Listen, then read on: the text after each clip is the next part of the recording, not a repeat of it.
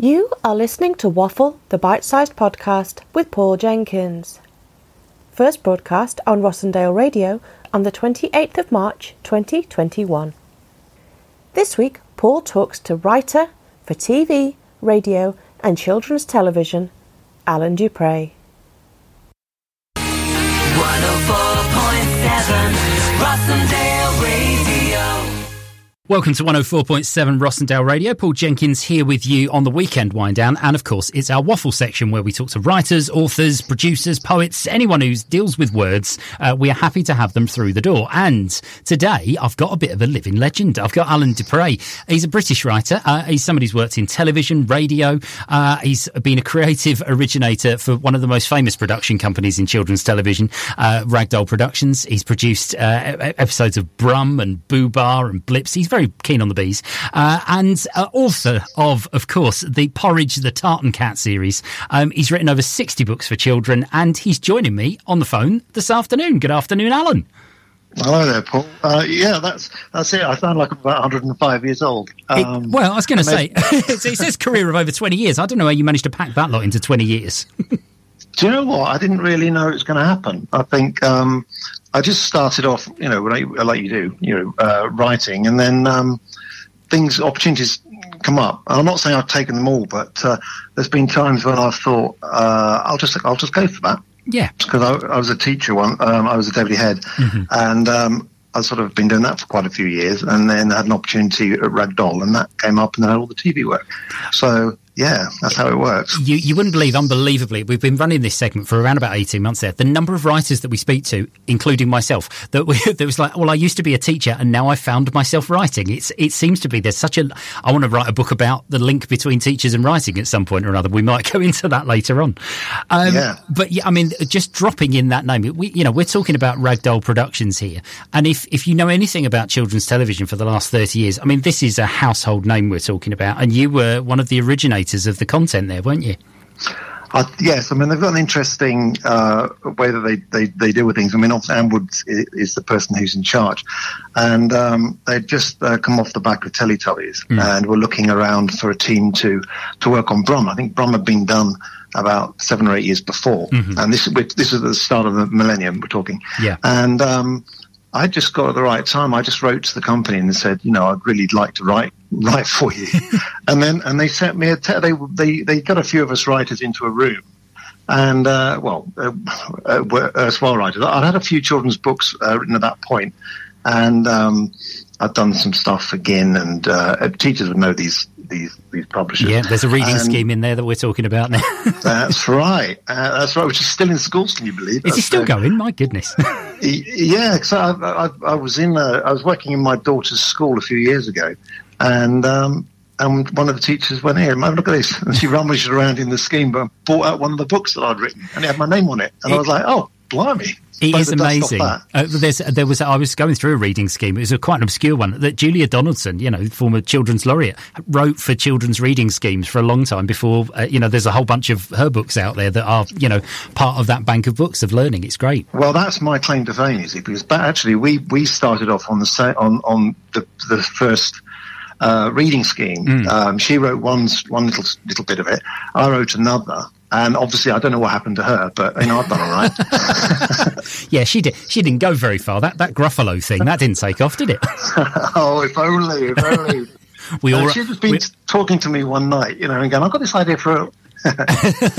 Yeah, don't tell me you're the mouse it's based on in the character. We all know, Alan. It's all good. Some of these sort of stories that we talked about. You mentioned Brum. I mean, for me, as I mentioned this when I got in contact with you, it's a kind of household name in our family. My sister and I were Brum fans as children of the character. But just for those sort of listeners who might be either a little bit younger or a little bit older in either direction, who may not have come across it as part of their youth, explain the Brum series to us. Well, Brum, was really this energetic car that was alive, or came alive, was in a workshop, and when the doors were shut, it's a classic idea for a children's story, that when the adults aren't around, then characters can play. And Brum came alive and went off into the big town, which turned out was Birmingham. And I think it's called Brum because I think there was obviously Brum is a shorthand for Birmingham, and I think at the time there was some money around for doing TV shows, and I think Birmingham was a really good centre at the time. They had Pebble Mill at the time, and so they were able to use that as a focus and shoot the show there as well. So Brum would go around the big town, as I say, which was Birmingham, and would have all these adventures. And normally they were getting after something that had rolled away, like a runaway ball, or been involved in a rescue. So I wrote a story. One of the stories I wrote was called Kitten Rescue. Okay. And it was about this little kitten that runs away from Granny Slippers, who's this quite dotty old character. And it ends up on this clock. And then I'd been watching a Harold Lloyd film. I remember it from when I was a kid. I'm not that old, but I remember seeing sort of obviously a much later showing of it. And it's these sort of movies from the 20s and 30s. And he's on a clock face, and the hand is just ticking down and dropping down. And I just thought, wouldn't it be good if a little cat was on that? So we filmed it. And actually there's a brilliant set that they've done and a bit of early CGI. And it was only about 8 foot off the ground, and then with loads of baskets and a handler and everything. and obviously then as the seconds tick away, the clock's hands moving around, and the cat might be in danger of plumbing to its doom. And Brum naturally goes and gets the fire engine, and of course he then gets lifted up on the hoist, and he just zooms himself out and catches the cat in the nick of time. For listeners at home, I mean, Brum for me is a kind of combination of Toy Story, Bagpuss, and Lassie, all rolled into one. It's got all of the elements of contains mild peril for children, but there's always a resolution in the end. And he's a brilliant inanimate, non-talking character that you all seem to get behind and love. Yeah, he was very well. The creation of it was fantastic by the company, and obviously I just came in. I worked on 2 of the series. I think I did about 10 episodes. Some of the writing was shared. Some of it was just me. I mean, invariably I'd start with the story myself, and then of course everybody and their dog just jumps in. It's a bit different to writing. When I write books, you'll get an editor involved, commissioning editor at the start who might like it, and then an editor who works on it, and then you'll get marketing team and everybody who has a view on it, how best to sell it and everything. In TV, the director really has a greater say, and they always say it's not written until the final edit. Yeah, which for a writer, it's a bit of a curse in a way, because you have an idea in your head and it's yours until the moment you actually put it onto the script and hand it out, and then it's everybody else's. And you have to, I think I had a saying about you have to leave your ego at the door. I'm not saying every writer does that, because there's quite a few that don't, but it's a lot easier and a lot less stressful, and the blood pressure stays a bit lower if you just hand it over and then you let everybody else have a bit of a play. But the director, they tend to call the shots, that's why at the BAFTAs, their name's all over it, and everything else, But I was quite lucky with that one. It does give us a fascinating insight into that sort of how writing for TV really is, as you say, a sort of team project. And you talked about the kind of quirkiness of all of this. That kind of links us to your first music choice, because we always ask people to give us 3 pieces of music. Your first one's only 47 seconds long, and it's because you've chosen a TV theme as your first piece of music, which I love, and particularly again, this is a one that again I grew up with on a weekday morning. The Monkees. Why has it got a special place in your heart? I'll tell you why. Because when I went to university for the first time, I'd been in quite a formal boarding school before that, and before that I was in care in various children's homes and things, and so it's all quite institutionalized. And this was the first time when I went out and started to do my own things, and the energy and the fun of the Monkees was actually capturing the moment of the time. And we're talking mid-80s, actually, not mid-60s. I'm not that old, but there was something about it that just captured it, and it was really weird. Every so often we just hear it. So it became a tune that sticks around, when you're doing these things and you're living your life. And obviously it's then recurred over, subsequent decades. And it's just one that when I hear it, it brings a smile to my face. It just never grows old. Here we go. This is Davy Jones and the rest of the team. This is the theme tune from the Monkees. Dedicated to the Rossendale Valley, this is your very own Rossendale Radio. 104.7 Rossendale Radio, and Paul Jenkins back with Waffle, the Bite-Sized Podcast, and Waffle with Alan Dupre this afternoon, and only a short break that time for a very quick TV thing, which was lovely. Yeah. Now, just picking up something you mentioned in the conversation earlier on. I know this is something that's very close to your heart. You mentioned about your early life, that you were in care for a sort of proportion of that time, and that's something that's stayed with you and is actually an ongoing project with you at the moment, isn't it? Yeah, it is. I think it does stay with you. I don't think being in care ever defines you. I like to say that, you know, your past doesn't define you. It's what you do now and your future.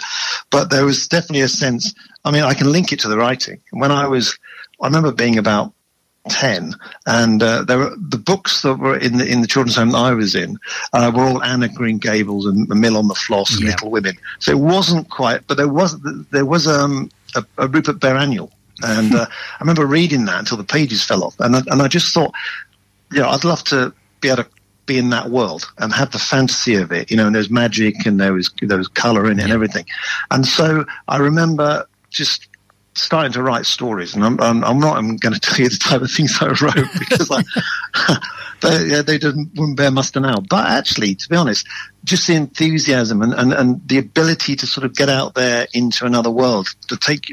I always say it's like entering another universe, going through a black hole and entering into another parallel dimension, another universe. You know, when I talk to kids about writing, you're in control of the place that you're in.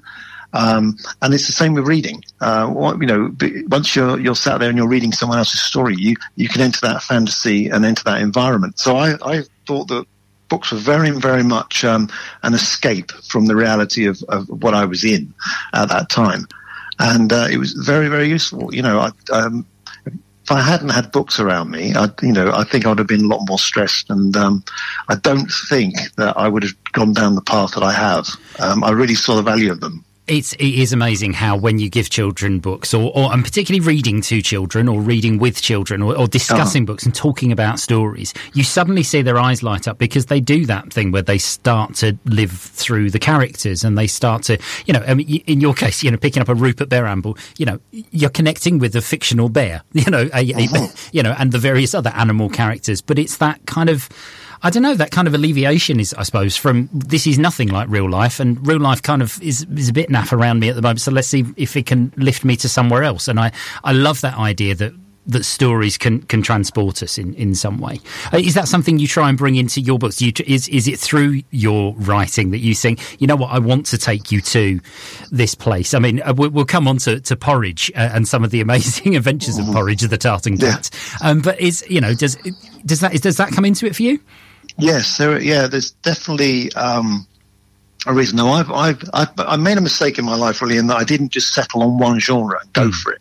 When I wrote about my experiences in care in an oblique way with a story about two children, one who's 16 and actually one a young adult who's 18 leaving care, which is actually very relevant to now because this was written and broadcast on Radio 4 in 91. Is this Stranger in the Home?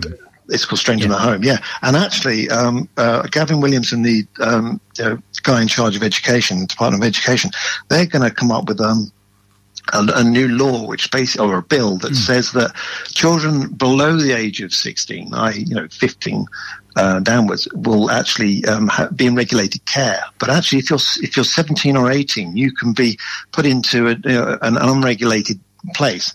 And I just think there's attendant risks with that. Now, my play 20 years ago had the worries of, it was one kid who was desperate to be out of the care homes, another one who was really scared and didn't want to because didn't feel he's had enough life experience and support. Yeah. So we're now in a situation where actually, in not short, very short time, we're going to get politicians debating and passing a bill that means that kids could be in a space whereby you might have, predatory landlords, you might have trafficking, you might have drug use. We know that there are gangs that they're actually buying up properties and they sort of rent them out, and it's a world that I would worry about for these young children. It's such a tricky situation. I used to be a secondary school teacher myself, and like you were saying, at the age of 16, some of those year 11s were leaving and were happy to go, and they were well shot of the system. And some of them were really quite distressed about the fact that the thing that had been carrying them for the last 10 years of their life was suddenly going to disappear. And it's like you say, it sort of loses that grey area for people, doesn't it? Those two characters you were describing, and it's interesting the way that you chose two very different characters to put into that, and I love the fact as well that you're writing for radio as well as for television. It's like you say, you sort of don't pin yourself down to one thing. I suppose can you write your political views through writing? Does that help as well?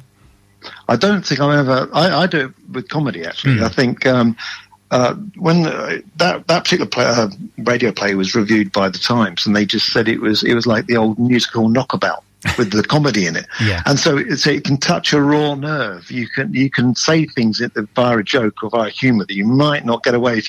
Also, people switch off if it's a little bit polemic and just bangs on too much.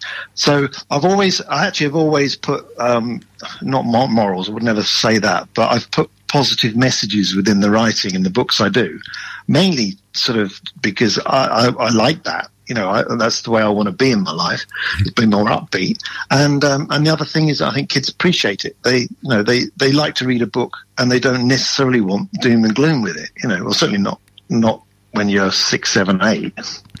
Well, most definitely. You need that kind of dual message as you're working through. Now, this comes on to your second music choice. Now, talk about the most upbeat song that I think anyone's ever chosen anywhere. Mr. Blue Sky, ELO. Reasons being? Reasons being, I think the first album I ever bought was Time, which I think was one of theirs, and that was ages ago. And the other thing is that I just love the mix of you've got these wonderful harmonies, you've then got sort of almost like opera within it. The tempo and changes go, and it just builds into this just a wonderful sense of space. You can close your eyes and be taken anywhere with it, Well, you'll be pleased to know I've got an absolute rule here at Rossendale Radio. When I joined the station, I said there's two things I'm going to make sure always happens. Number one, I'm always going to play the ending of Hotel California and never speak over it. And the other one is that I'm going to make sure that every time I play Mr. Blue Sky, I'm playing the full version. You're getting 4 minutes and 53 of this, so sit back and enjoy, everybody. Here's Mr. Blue Sky at ELO. 104.7 Rossendale Radio. It is indeed 104.7 Rossendale Radio, here with Alan Dupre. What a great choice of your last track for ELO, Mr. Blue Sky. Set us up very nicely, put us all in the greatest of moods. And I just want to take something up with you, Alan, if I can, about before we talk about Porridge the Tartan Cat. I'm just going to run this by you. Your TV work, you've got Brum, Boom Bar and Blips. And then we've got Porridge the Tartan Cat and the Brawson Bagpipes and the Bash Krang Ding and the Kitty Kidnap and the Loch Ness Mess. I believe that rhyme, rhythm, alliteration and onomatopoeia is quite big when it comes to your children's writing. Well, you're right, because when I go around to events, I do a wordplay workshop, and we're looking at all of that. I do... Kitty Cat Kidnap, obviously that's alliteration. And I do this thing where, I don't know how it started, but I remember I was in Glasgow, and I was doing an event. There were 400 kids, and they were all waiting to be entertained. And so you do props, and you do silly voices and all sorts of stuff. Yeah. But one of the things I was doing was I said, right, okay, in the time to say Kitty Cat Kidnap, I want you, I'm going to run from that chair to this chair, okay, and back again. So we do that. And then I say, right, okay, well, we're going to take that a little bit further. So then we use another one, like the Dastardly Duggadoom has done a devious deed indeed. So the kids then say that while I'm running across the room and back again. And then there's another one, running across the room. And it was absolutely bonkers. And I thought, why am I doing this? But it's become a thing that I do in all the shows now, you see, and at 55 I sort of have to get myself ready. Now you've missed a trick. Get the kids to do the running. Yeah, actually that's a really good point. That's a very good point. I need to think this through, don't I? I mean, there's a lot of letting work. Just lose you a second on the phone, Alan. Oh, sorry. There we go. Can you? Am I okay? Cool. That's better. Yeah, we're all good. There we go. Brilliant. Yeah. There's a lot of wordplay, as I say. I mean, I use exaggeration. I'll just read you a little bit. in one extract of one of the books, it says, the van thundered down the street faster than a speeding elephant. So fast, the illustrator didn't have time to draw it. Sorry. So she drew the picture of a slow-moving snail instead. and kids really get that. They love that sense of... Well, I put a lot of puns in. So there was... there's a character called In His Pyjamas, and the narrative goes, there was still no mouse or milk the next morning, so Gadget Grandad popped round to see his neighbour in his pyjamas. In his pyjamas had a spare carton of milk, which was lucky. and kids really get it. You know, I'm not sure publishers always get it, because I have to sometimes say, no, the kids will find it funny. No, it's fine. Yeah. But I was lucky. I had my daughter at the time was about 7 or 8, and she was able to be like a mini editor. Oh, yeah. It's always nice when you can actually physically put it in front of a child and go, is that funny? And if they're already giggling, you're fine. And we talked earlier about your teaching, and you used to be a primary school teacher. I suppose it's easy to go back to those moments and think, you know, what did make the kids laugh? And sometimes it's the most bizarre things, isn't it? It is. It definitely is. But there's always the things that you remember. Somebody was saying to me, what do you remember most about teaching? I said, I remember a really nice, quiet boy, really lovely lad called Michael, who never said a word, never interested in story time, though, just used to sit there and gaze out the window. And one day I was reading a story, and he suddenly got really engaged, and he got closer, and he tugged at my shoe, and he was like, and I was thinking, oh, I said, yeah, that's right, Michael. And I thought, wow, he's really getting this. And then he started to sort of pull at my sock, and I sort of looked down at him, and he went, Mr. Pryor, I feel sick. And then he went into my sock. And I remember thinking, right. So I had to go to the head teacher. I said, I've just got to go and change. He said, what's the problem? I said, squelch. But actually, I thought, he's obviously engaged in something, but, you know. It is moments like that, and you think, you know, that throws lesson planning out the window. It throws the whole day out. Nobody can fully understand what teaching means until they've stood in a room of 30 people and seen a wasp fly in a classroom and seen how it doesn't matter what your lesson plan was, it's gone for that day. That day you're teaching about wasps. So yeah. Or snow. Snow's the other one. Oh, one flicker of snow and that's it. Everything's gone. We could talk teaching all day, couldn't we? I mean, just if we wanted to get hold of Porridge or any of your work, where do we head to? That's the. Well, I mean, the Porridge books are really mainly in Scotland in terms of the publication, but they can be ordered from anywhere. Waterstones have got Waterstones, W.H. Smith. I was going to say Borders then, but I think they've gone. Any bookshop should have them definitely to order, and they may even. I'm certainly up in Scotland. They've got them on the shelves as well. There were 6 of the books. You got Pet Show Off and Bash Crash Ding and Porridge Time Cat and the Brawls and Bagpipes and various other ones, and they are. I wrote them really because when I was reading to my daughter, some books can be really deadly, and I just wanted to put stuff in there for adults. I mean, in one of the books, there's an oven, and it goes up to 11, which is obviously Spinal Tap references. Spinal Tap, yeah, exactly. And you either get it or you don't, and you know, and the editors sort of went, "Oh, go on, you can have that one," you know.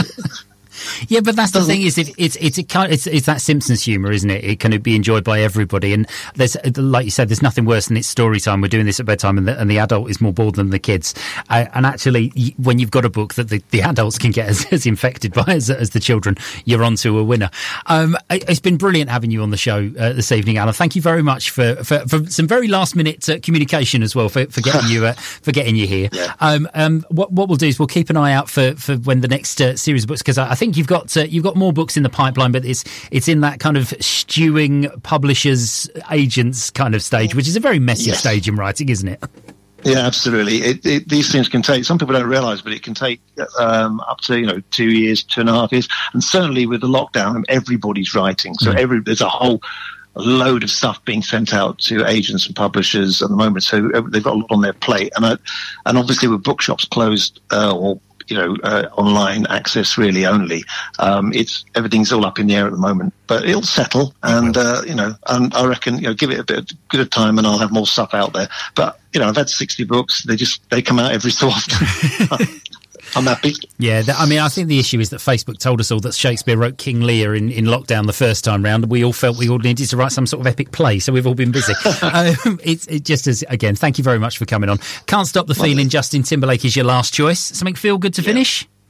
Yeah, and that's literally it. It's just one of those songs that you hear and it gets your feet tapping. And it's nice. I've been in the car and my daughter's singing along and I sing along with a couple of the words. And it's a real bonding song. It's fantastic. Oh, it's a great way to finish this afternoon as well. Thank you very much and best of luck to all your things in the future. Here is Justin Timberlake. 104.7 Rossendale Radio. And there you go. We come to the end of another Waffle the Bite-Sized podcast. And what a week.